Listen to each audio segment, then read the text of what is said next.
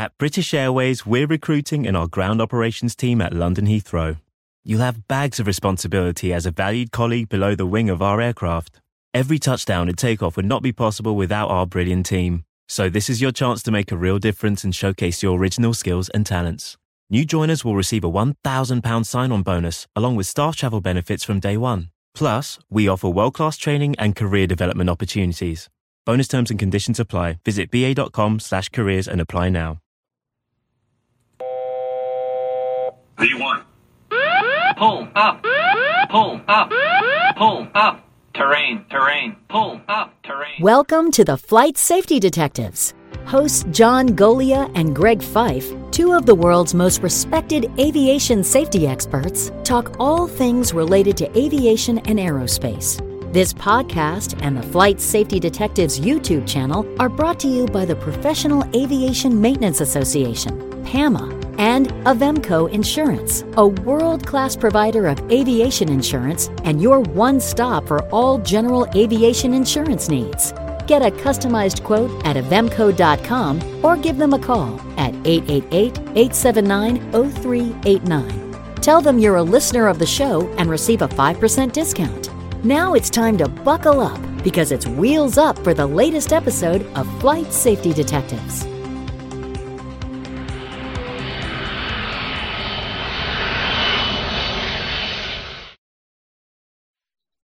Well, hello, Todd. And it looks like today it's going to be you and I to talk about a airplane crash that is not really an accident. And so, unfortunately, that's true for so many of the ones we talk about, and this is no exception.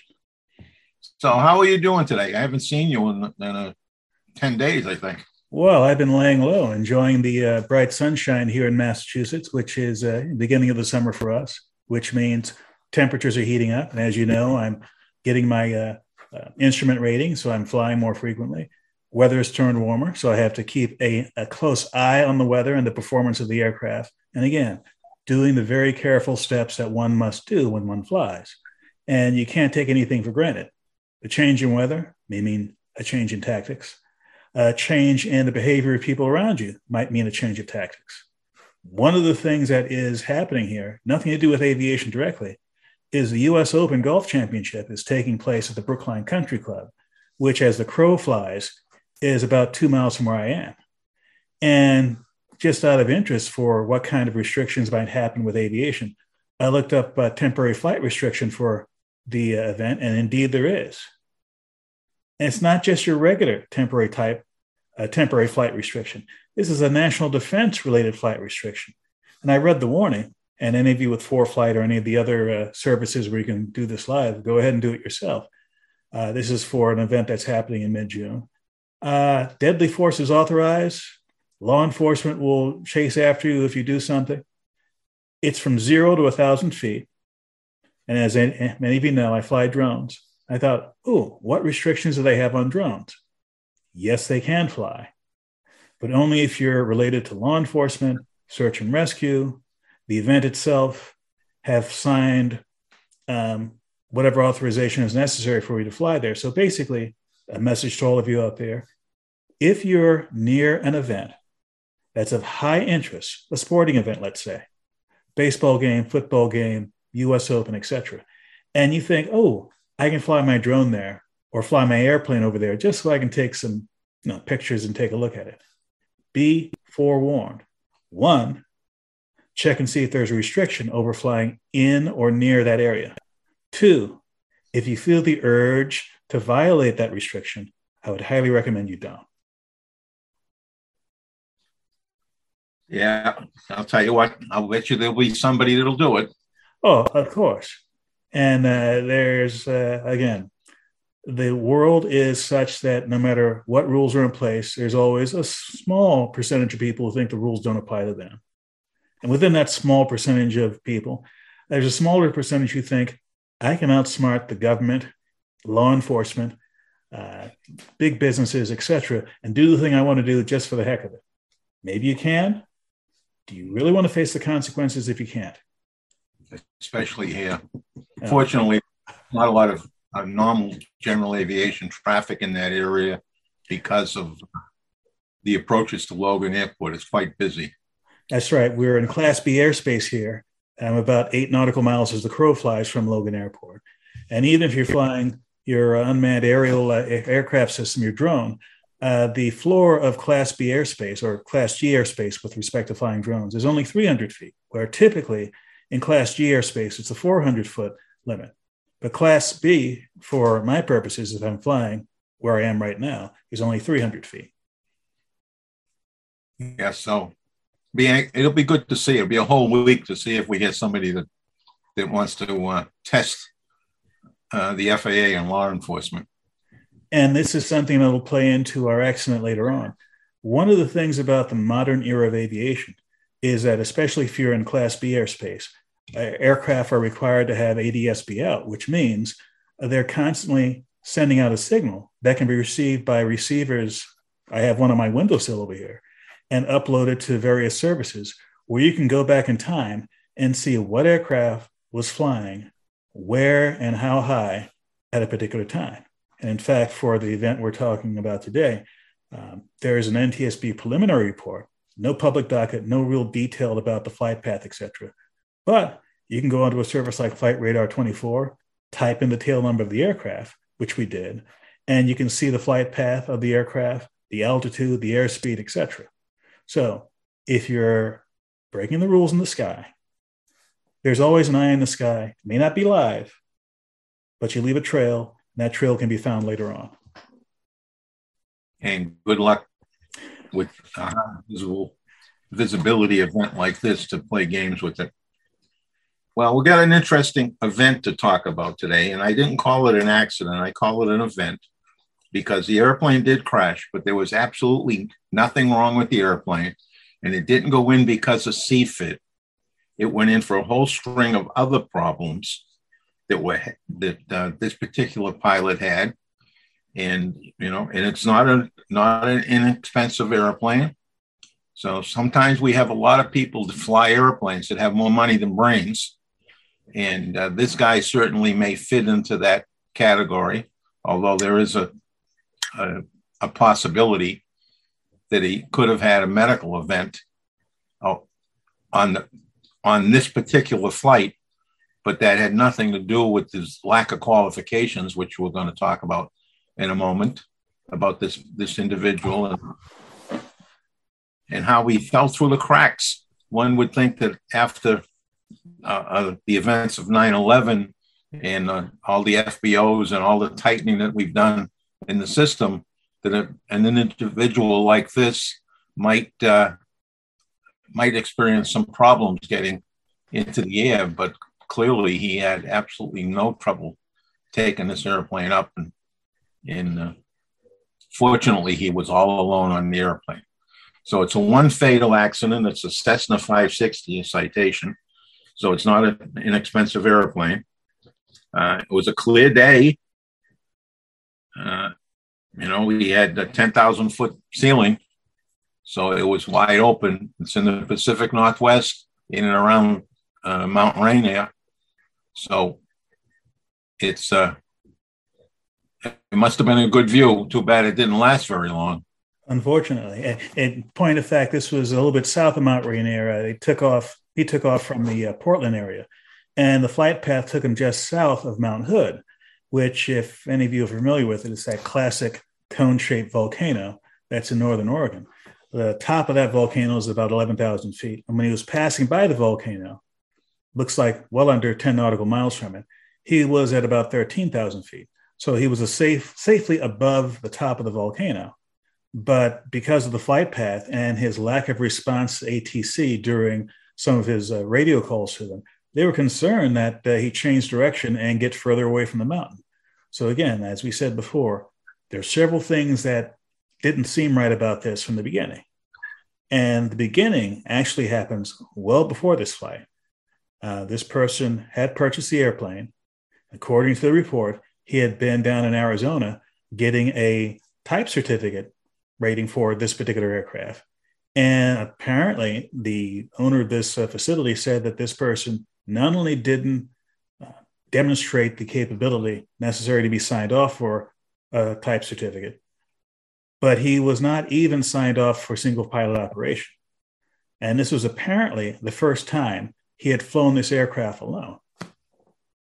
Wow.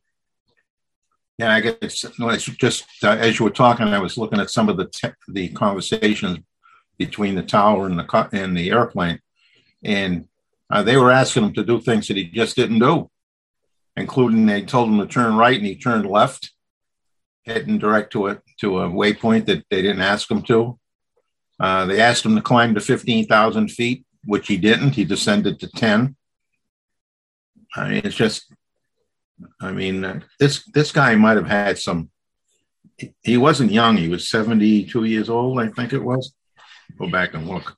He was 72, that's correct. And looking at some other non-NTSB information, it would appear that this person had quite a long career in and around aviation and as a pilot. So he wasn't new to this game. And he was doing things that even for a junior pilot, you would think, why would he do that? For example, he's asking for an IFR clearance. Air traffic control gives him the clearance with the details of it.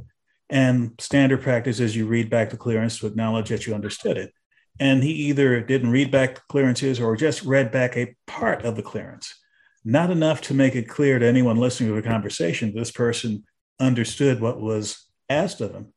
And clearly from his activities he did in the air, he didn't follow up on some of the things that were requested of him. And when you're flying IFR or flying at all, if air traffic control gives you an altitude, a bearing, etc., to fly on, and you don't fly on that, you could put other people in danger. Now, they were looking out for him, of course, but again, they're paying attention to this particular pilot. There might be people in the area who are not as sophisticated as he could be, let's say a VFR pilot, flying as they should in the proper airspace, and you have an aircraft that's not in the proper airspace. You can imagine the kind of trouble that can cause.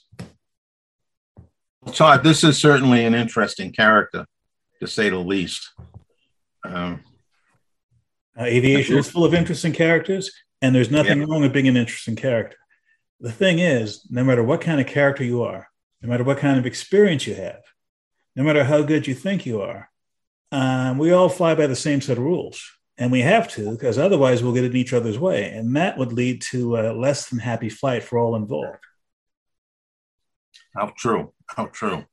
You know, part of what I say at the end of every show is put that head on a swivel, because you got to look out for people. I mean, every year we have a number of mid-airs because people are not having their head on the swivel.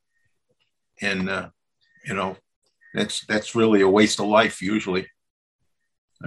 Once in a while, somebody might be able to get their airplane on the ground, but usually the outcome is not good. So let's go back and talk to some of this guy's background. You were pulling some of that up. That's right. Apparently, this person, like I said before, had been involved in aviation for some time and apparently owned a small commuter airline out in the Western United States. So this was not unfamiliar territory for him. And the preliminary report didn't give the background of this pilot, except to say that he was a private pilot. And it didn't say whether or not he was also instrument rated, but he was at least a private pilot certificate. But a Cessna Citation is a twin-engine turbine-powered aircraft, not a simple aircraft. And it's not something you get just with 40, 50 hours and, the kind of certificate you would get to fly a Cessna, a smaller Cessna, single-engine Cessna. This was a sophisticated airplane. It was an older airframe. It was manufactured in 1989, but nothing in the preliminary report said that aging or system failure or system malfunctions had anything to do with this.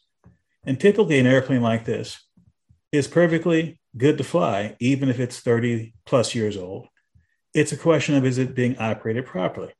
Now, it is allowed to operate this kind of aircraft with a single pilot, just as it is legal to operate a wide variety of fairly sophisticated and capable aircraft with a single pilot. But when you're doing single pilot IFR, the kinds of workload you might have at various parts of the flight means you have to be on top of your game. You can't go out there and halfway do it and not read back clearances from air traffic control. That's just not how it's done. Now, that said, looking at the report, it seemed as though this person was acting in a way that was consistent with hypoxia early on in the flight.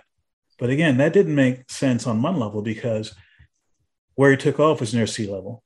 He had never risen above, let's say, 13, 14, 15,000 feet. So it wasn't like he was at a high cabin altitude for an extended period of time where hypoxia could have been an issue. There might have been something in the way of carbon monoxide poisoning, or who knows, some sort of environmental issue within the aircraft. There was nothing specified about that in the report, nothing about a toxicological report, the kind of thing you would see in the public docket. And the thing that made the most sense is, well, the other thing that made sense was there a medical issue? This is a 72-year-old person. And again, you can be 72 years old and fly, so long as you pay attention to your health, get the proper screenings if you have any chronic health conditions. When you get your medical certificate, speak with your physician about issues you may have that you're concerned about and whether or not that'll affect your flying. And there was nothing in there that indicated that he had any medical restrictions. Now, that's the first thing that jumped out to me was that he was behaving like he was having a medical problem. You know, maybe a heart attack that was just beginning, or some other factor, medical factor that could impact on his performance, because he wasn't responding to air traffic control when he was still on the ground.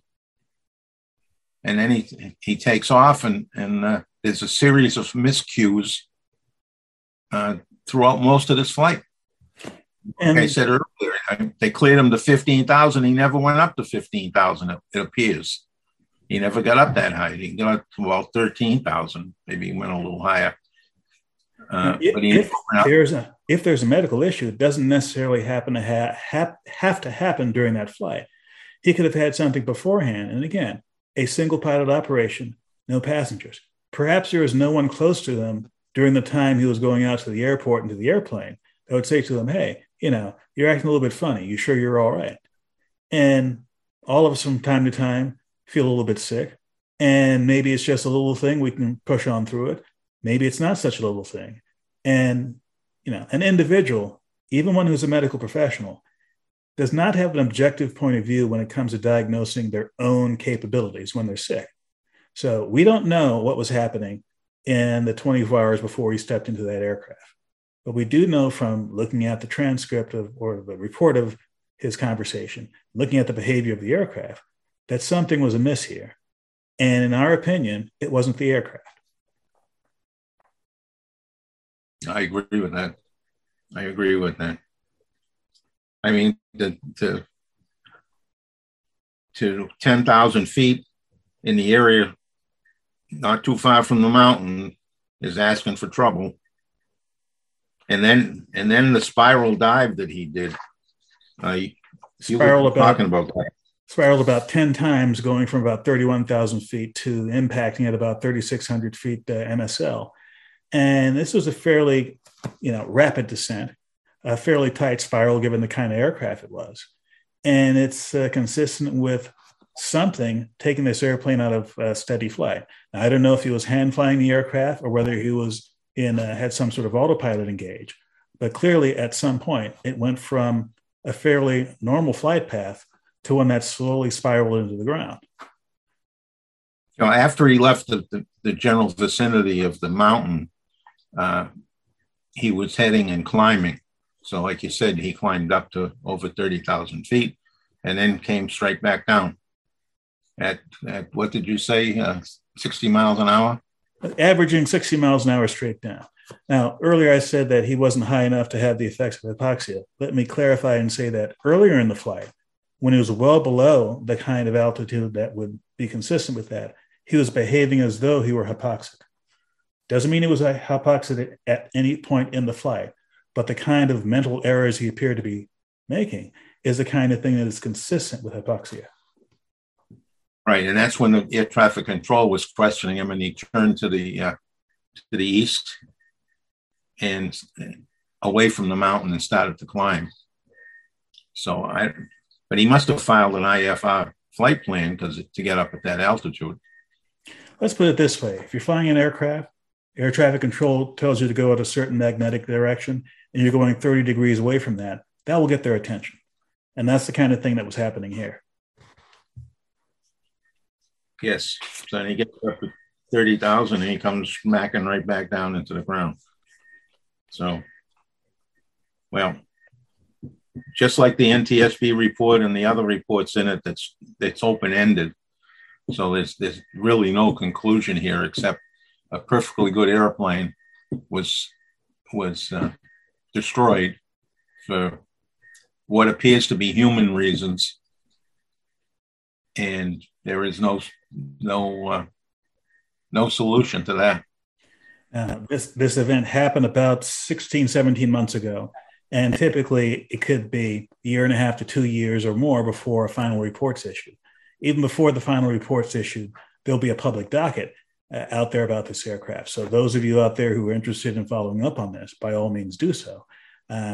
We'll have enough information available in the show notes and elsewhere where you can look up the tail number, go to the NTSB's website, look up whatever is there about the preliminary report, the final report, any public docket information, any safety recommendations that may come out of this accident. And again, this is a general aviation event. I'm not hopeful, or this is not the kind of event that typically generates a recommendation, but you never know. So if you want to follow up on it, by all means, please do so. Yes. Okay. Well, that ends this discussion on this issue for this week. And I would like to remind everybody that since Greg usually gives me the last word, I'll take the first and the last word. As I went through the list of accidents, recent accidents, as well as older accidents, one of the things that's been popping out is, and I haven't got the numbers nailed down yet, but a number of accidents, many of which were not fatal, involving a student pilot with an instructor with aircraft damage. And it's a noticeable number as you go back and through the events in the month previous. So I've been looking at this year, and they seem to be popping up all too regular. So if you're out there and you're flying on a student ticket with an instructor or alone in a rental airplane, my best advice to you is get a renter's insurance policy. They're not very expensive and they'll cover you. I mean, it's really important that you do that. So please, if you're flying as a student in a rental airplane or even as a pilot in a rental airplane, make sure you have your own rental operator's insurance, because the company's insurance is going to be for them, not for you. And if there's any gaps, it's on you too. So you make sure you have a good policy. And Todd, I'll leave you the second last word. Well, I'd like to remind you, following up on what John just said, there are many insurance companies out there. Our favorite, of course, is our sponsor, Avemco Insurance.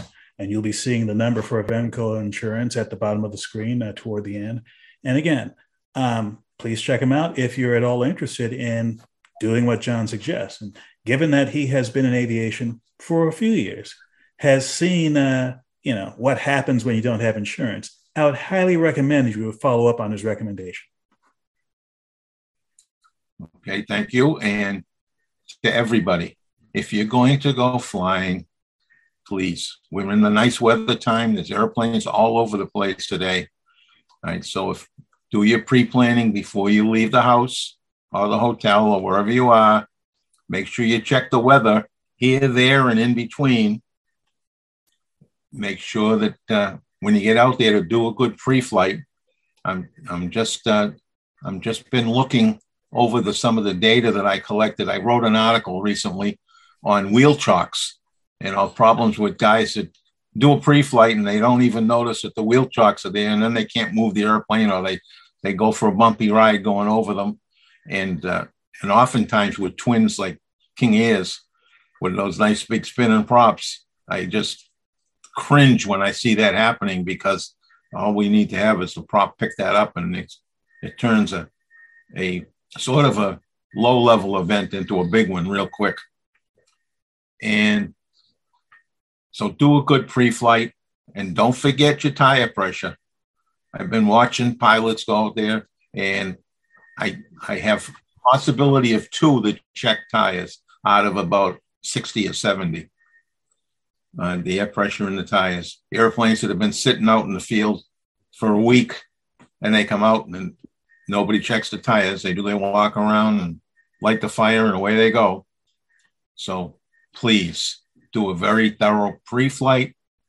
And then after you get in the air, as I just said a minute ago, put that head on a swivel and look around, because the skies are getting busy and there's a lot of people, a lot of new pilots out there and new helicopter pilots out there. So please pay attention for them and for yourself. To listen or watch more episodes of this show, go to FlightSafetyDetectives.com, the Flight Safety Detectives YouTube channel, or your favorite place to listen to podcasts. To contact John and Greg about the show, send them an email at flightsafetydetectives@gmail.com.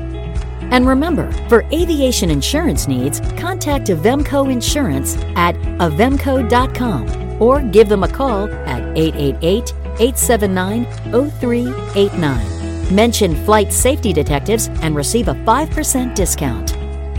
Thanks for listening to the Flight Safety Detectives, and remember to always fly safe.